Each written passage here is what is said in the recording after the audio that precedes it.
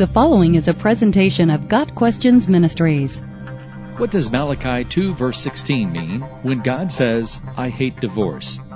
In Malachi 2 verse 16 we read, I hate divorce, says the Lord God of Israel.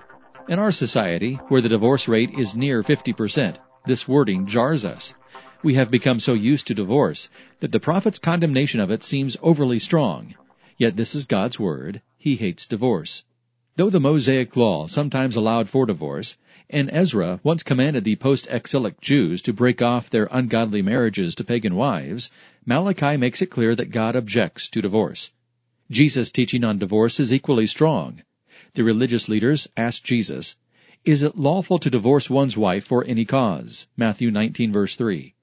Jesus answered, have you not read that he who created them from the beginning made them male and female, and said, therefore a man shall leave his father and his mother, and hold fast to his wife, and the two shall become one flesh. So they are no longer two, but one flesh. What therefore God has joined together, let not man separate. Verses 4 through 6. Jesus then noted that the law had allowed divorce only because people had a hardness of heart, and were bent on doing what they wanted anyway. Divorce was never part of God's original design. Divorce was apparently rampant among Malachi's Jewish audience. God's response was, so guard yourselves in your spirit, and do not be faithless. Malachi 2 verse 16b. What the people needed were a commitment to personal holiness and a steadfast fidelity to their spouses. God says, I hate divorce, not to hurt those already suffering from broken marriages, but to reprimand unfaithful spouses. Verse 14 says, the Lord was witness between you and the wife of your youth, to whom you have been faithless, though she is your companion and your wife by covenant.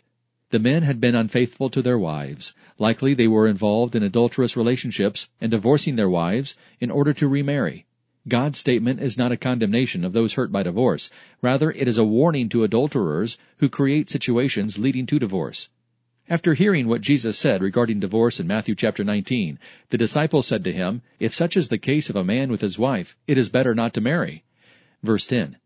The disciples, like so many in our contemporary society, wrestled with the idea of being faithful in marriage when so many easy ways out exist.